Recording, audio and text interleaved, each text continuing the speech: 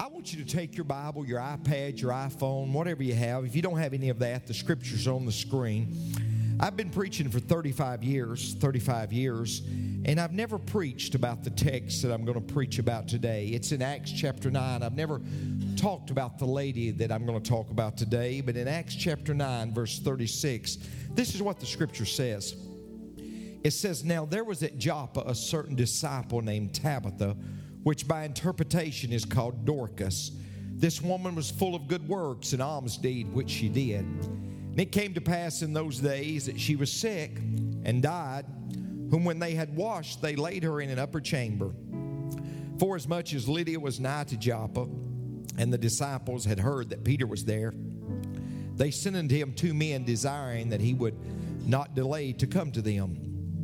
Then Peter rose and went with them. When he was come, they brought him to the upper chamber, and all the widows stood by him weeping and showing the coats and garments which Dorcas made while she was with them. But Peter put them all forth, and kneeled down and prayed, and turning him to the body said, Tabitha, arise. And she opened her eyes. And when she saw Peter, she sat up. And he gave her his hand and lifted her up. And when he had called the saints and widows, presented her alive. And it was known throughout all Joppa, and many believed in the Lord. And it came to pass that he tarried many days in Joppa with one Simon, a tanner." I want to take a few moments and I want to talk to you about life's greatest discovery. Life's greatest discovery. One of my heroes was a man by the name of Sir Winston Churchill.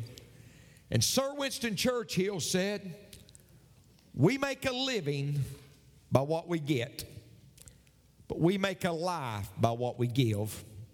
We make a living by what we get, but we make a life by what we give." And Sir Winston Churchill understood that life's greatest discovery is realizing that satisfaction and tranquility and peace and fulfillment in life comes through serving other people. It's not about serving yourself. It's not about yourself. It's about serving others. Now I want to give you this piece of advice. I promise you, friend, if you'll live your life concentrating on making people's dreams come true, you'll wake up one day and you'll find all of your dreams have come true. If you'll just concentrate on making life better for others, you'll wake up one day and you'll realize I've had a good life. Because my focus has not been me, it's been others. You know, I challenge people to serve. I don't mean this in the wrong way, but if you're wanting a church, if your favorite song is "I Shall Not Be Moved," and you sing "Standing on the Promises," but all you really want to do is sit on the premises, I'll be honest with you, this wouldn't be the church for you. I can highly recommend some that they'll be content for you just to come to sit and soak. But I'm not content for you to come and sit and soak. If that's all you want out of life, you and I are never going to have a good relationship. Because, see, I believe we were all created to serve. And see, I don't want you to serve because I have all these chores and all these tasks here at Rock Springs, and I've got all this work and I need somebody to do it. I don't want you to serve for that reason. I want you to serve because I want you to experience the fulfillment. I want you to experience the joy. I want you to experience the rewards that come from serving. Because it's the greatest feeling in the world. It's the greatest experience in the world to serve other people. You know, I've been watching a little bit of the basketball. It's got into the finals now. It's the Cleveland Cavaliers are playing the Golden State Warriors. Seem like they always do. But they're playing for the championship. And there's one young man by the name of Kevin Durant. He plays basketball. When he plays, he reminds me a lot of when I play. But anyway, he plays basketball, and Kevin Durant received the award for being MVP, the best. And when he received that award, I was really touched by what he said. This is what he said. And last, my mom.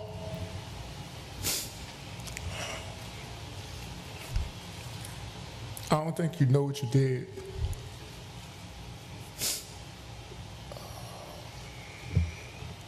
You had my brother when you were 18 years old. 3 years later, I came out.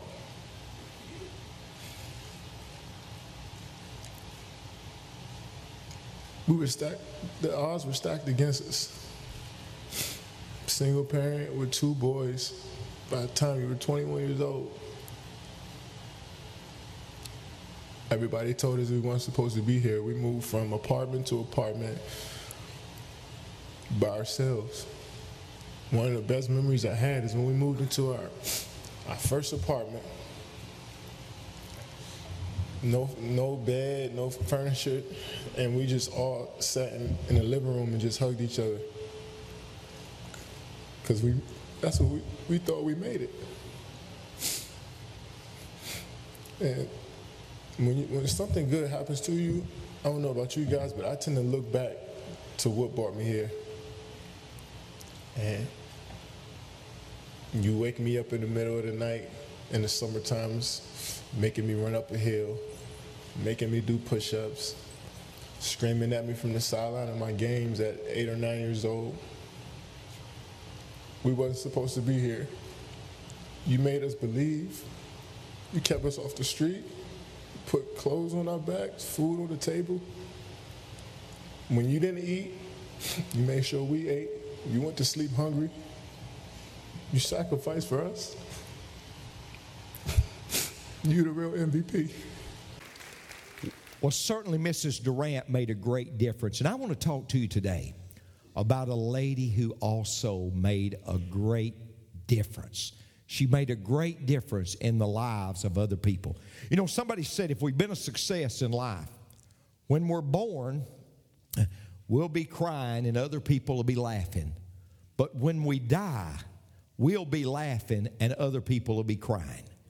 Well, if that's true, this lady that we're going to talk about today, Tabitha, was certainly a great success. And I want you to see 4 things about this lady that I've never preached about, and perhaps you've never taught about or studied about, but I want you to see 4 quick things about her. The first thing I want you to see about Tabitha is her position. Her position. See, look what verse 36 says. Verse 36 says, now there was at Joppa, and many of you that have been to Israel with me, you've been down to Joppa because we go every time. Now there was at Joppa a certain disciple named Tabitha. I want you to notice something though. The Bible says she was a disciple. Now what is a disciple? A disciple is a fully committed follower of Jesus Christ. It doesn't say she was a church member. It doesn't say she'd been baptized. It doesn't say she'd given a lot of money. It didn't say she was well known. It says she was a disciple. She was a fully committed follower of Jesus Christ. And folks, let me say something. It's so important that every one of us have that position. It's so important that every one of us are a disciple. You know, in 1912, there was a ship that set sail from England to New York. It was called the Titanic. And you know, the most wealthy people, the most prominent people of all time are on that ship. There was actually 2,224 people on the ship. And they made this statement before they left on that maiden voyage. They made this statement: even God couldn't sink this ship. Even God couldn't sink this ship. But you know the story. It hit an iceberg. And ladies and gentlemen, 1,500 people lost their lives. Well, when the report began to come in that people had lost their lives, back in England, they had a large board. And there was a line down the middle of that board. It was separated. And on one side, it said known to be saved. And they would write the names of the people that were saved from the Titanic, that were alive. And then on the other side, it said those known to be lost. And they would write the names of those that had died in the Titanic. And ladies and gentlemen, I thought about that's just how it is today. We're either saved or lost. We're either a saint or an ain't. I don't know that that's good grammar. But ladies and gentlemen, what is so important for every one of us to do, what's so important for every one of us to do is examine our position and make sure that I'm not just a church member, I'm not just a good person, but I've had an experience with Jesus Christ, that I'm a disciple, I'm a committed follower of Jesus Christ. Because, folks, that's the first step to life's greatest discovery, is to know unequivocally that your heart's right with Christ. But I see something else. Not only do I see her position, but I see her passion. Look what verse 36 says. It says, this woman was full of good works and alms deeds, which she did. You know what? She was always doing kind things for other people. She was always serving others. And she realized that's where it's at. It's not let's talk about me. It's about serving other people. And that's what Tabitha did. Tabitha was a Hebrew name. Dorcas was her Greek name, translated in the Greek. But that's what this lady did. She went around and had a passion to serve other people. Last week I was preaching at Orange Beach, Alabama. Orange Beach, Alabama. I don't know if you've ever been to Orange Beach, Alabama, but I was there, and literally I had two men with me because I don't want to travel anywhere by myself. And I had two men with me, and I'd get up each day and I would run. And if you've ever been to Orange Beach, Alabama, it's right on the line. You go over to Florida. So I'd get through running every day, and the men would say, "Did you have a good run?" I'd say, "Had a great run. I ran to Florida today and back." But while we was in Orange Beach, Alabama, I said to the men, I said, "Men, there's a restaurant I want us to go to. It's called Lambert's." I said, "I've been to the two in Missouri, but I've never been to the one in Foley, Alabama. And I want us to go to the one in Foley, Alabama, because the one in Foley, Alabama, what they do is they throw rows. They throw rows. And you catch those rows, and you put apple butter on them, or you put butter on them, or you put honey on them. You catch those rows, and if you drop the roll, they'll just throw you another roll." And we was having a great time. I mean, I had Don Mount with me, and he was catching a couple rows. I had Matt Akins. Matt caught 4 or 5, Kim. I wasn't supposed to tell you that. But anyway, Matt was catching the rows. But you know, I began to think about something. I sat back and I watched. And I saw the guy that was throwing the rows. He was just a little old wormy guy. See, folks, did you ever think about this? We think Samson. We get it in our mind that Samson was a Lou Ferrigno, Hulk Hogan, Benny Tate. No. Think about this. Samson may have been a 98-pound weakling. The Lord was his strength. But anyway, get back to the story. This little guy was walking around throwing rows, and let me tell you something. I saw these big old guys catching the rows. No offense, but I saw these big old gals catching the rows. And no, I'm not picking on people. There's blessings. There's blessings to being a little overweight. It don't take as much water in the bathtub, amen? It kind of jumps up. No.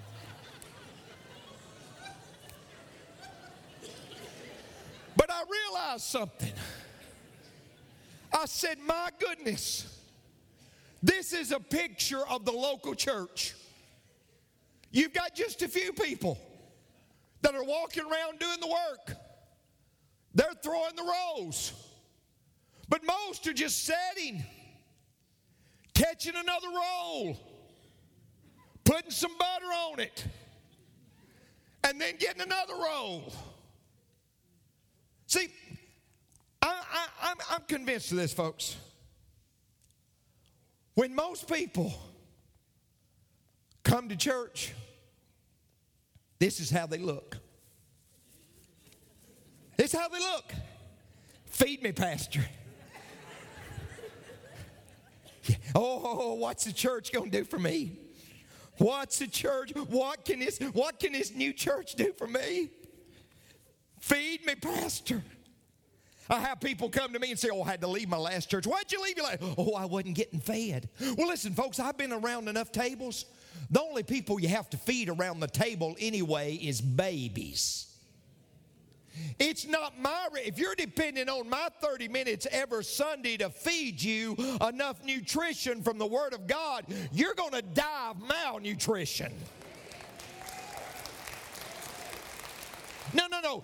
You're an adult. You have a responsibility every day to feed yourself. But many times we come to church, folks, and this is how we look, and we say, what are they going to do for me today? What's the church going to give me today? What can I get today? Let me tell you something. That's not how the Lord wants you to look. Here's how the Lord wants you to look.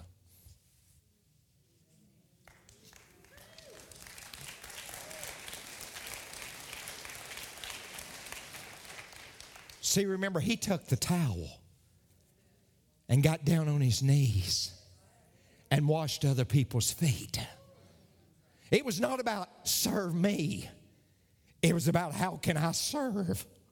See, that's what you say, well, what about leadership? No, you listen to me closely. Leadership is not about how many people serve you. It's about how many people you can serve. It's about what you can do for other people. It's not about getting your name in lights. No. Jesus made himself of no reputation. He was totally about serving other people. You know, as I was researching this scripture, this is what it says too. One translation says, she extravagantly served. Extravagantly served. She gave her best. Vince Lombardi said, the quality of a person's life is in their direct proportion to commitment to excellence, regardless of their chosen field of endeavor. See, folks, the Lord, whatever we do, we ought to do it heartily unto the Lord. He deserves our best. It ought to be first class. I heard about a guy that goes to Harley Davidson, and he says, I want to buy a Harley Davidson. And the owner of Harley Davidson said, you don't understand. We only sell Harleys to man's mans. We only sell Harley to men that are very much a man. What have you done to justify you buying a Harley? He said, I'll tell you what. He said, I was out in the woods with my chainsaw. He said, I cut my hand off. He said, I went to the barn. I got some fishing line. And I sewed my hand back on. He said, my goodness. He said, you can buy whatever you want. That old boy said, all right.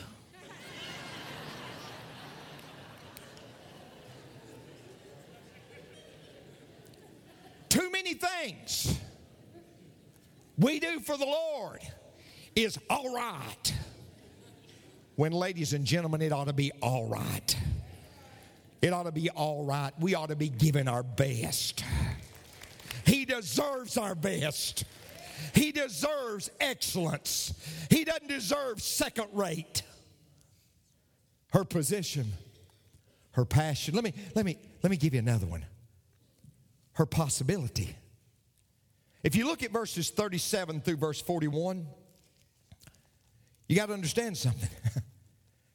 This lady died. And they sent for Peter, who was 3 hours away. And he came, and she was resurrected. She was resurrected. You know, I heard a story about an evangelist that was preaching in this church, and he said, someone in this congregation is going to die this week. And the guy was on the front row, and he just kept smiling. And the evangelist said, you don't understand. Somebody in this congregation is going to die this week. No, boy, just. And finally he said, sir, do you understand what I'm saying? Somebody in this congregation is going to die this week. And the boy said, I'm not a member of this congregation.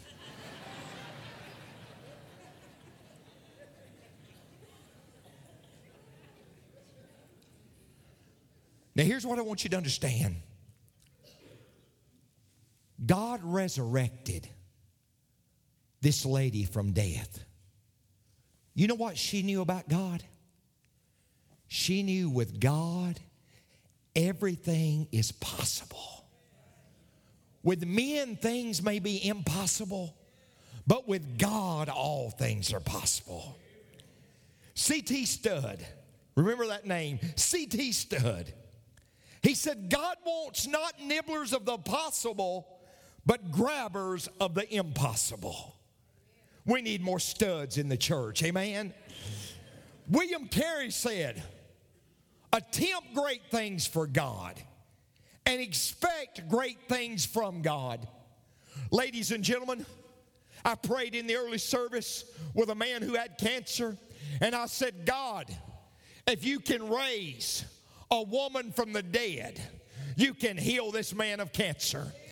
And if you can raise a person from the dead, you can restore a marriage. And if you can raise a person from the dead, you can bring a wayward child back home. And if you can raise a person from the dead, you can turn my bad past into a bright future. Because with God, all things are possible. See, I see her position. I see her passion. I see her possibility. Oh, folks, we serve a God that's able to do exceedingly abundantly above all that we ask or think. You say, but Brother Benny, I've been wondering how he's going to work this out, and I've been wondering how he's going to work that out. I've been wondering how that's going to come into fruition. I want to report to you, he can exceed anything that we can ask or think. I want to give you one more and I'm done. I see her position, her passion, her possibility, but one other. I see her purpose. It's in verse 42. It's her purpose, it's my purpose, it's your purpose. Look what it says. And it was known throughout all Joppa, and many believed in the Lord.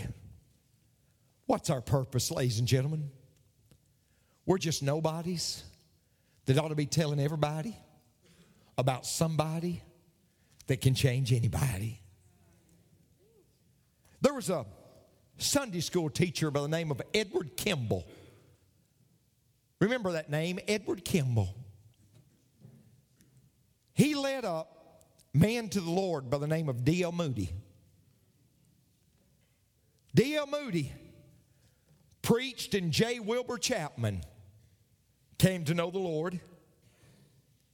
J. Wilbur Chapman preached, and a baseball player by the name of Billy Sunday came to know the Lord. Billy Sunday preached, and a man by the name of Mordecai Ham came to know the Lord. And Mordecai Ham goes to North Carolina and preaches. A little boy by the name of Billy Graham comes to know the Lord.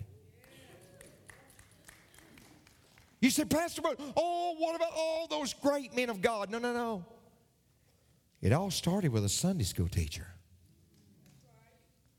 who understood their purpose. And their purpose was to bring people to Jesus Christ. Years ago, the man who led me to the Lord was a man by the name of Clayton Jones. And Clayton Jones called me about 6 months ago. And he said, Benny, I've got wonderful news. I said, tell me about it. He said, you know, I've been preaching all these years. And sometimes I'd pastor 3 or 4 churches at one time. But he said, I've got my first full-time church at 73. And he said, Benny, I'm like you now. And I said, well, I've got more than full-time. But he said, I've got my church. And periodically I would call him, and I could tell it didn't seem to be going too well. And finally I called his wife, and she said, he's heartbroken. I said, tell me what's going on. She said, well, it's one of those churches that's very liturgical.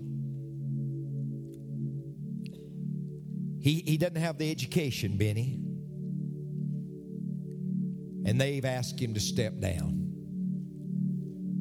Used cruel words, said things you're not qualified. In over your head. And he's saying things like, I'm a failure.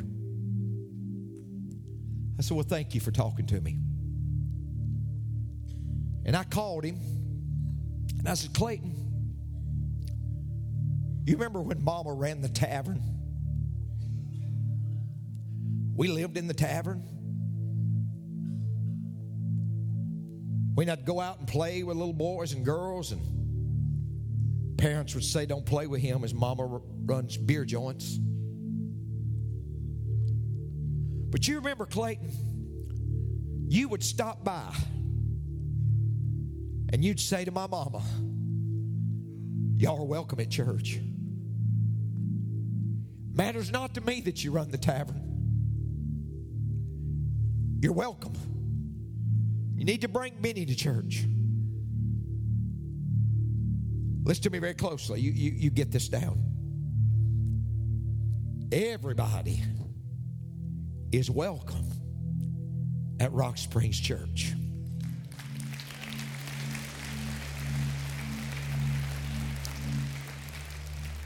It matters not to me what your education level is. It matters not to me if you're white, black, tan. It matters not. Red, I could care less. Matters not. God loves all people. All people. He loved me. And I said, Clayton, you remember the night that I called and said, Mama called and said, Benny wants to get saved, and you came down and led me to the Lord? I said, Clayton, that was 35 years ago. And I've led thousands on top of thousands to faith in Jesus Christ. So don't you ever say you were a failure. You're not a failure. You're a hero. You're a hero. Because you've lived your life to bring people to Jesus Christ. Many of us that were from the wrong side of the tracks, you've lived your life to bring us to Christ. And folks, that's your purpose for life. That's your purpose. He's called us to be fishers of men. And when we're not fishing, if we quit fishing, we'll go to fighting. Amen? But He's called us to be fishers and to reach people for Jesus Christ.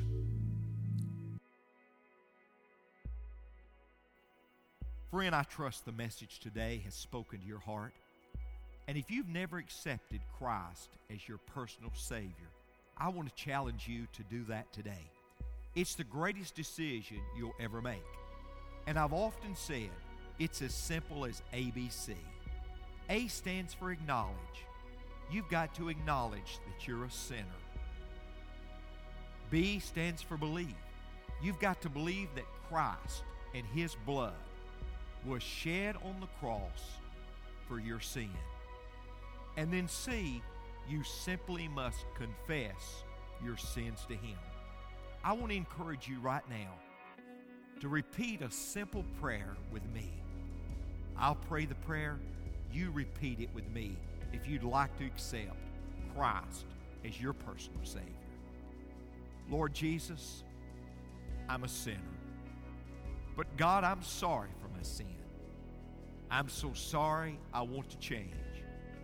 I believe that you died for my sin, and I confess my sin to you right now.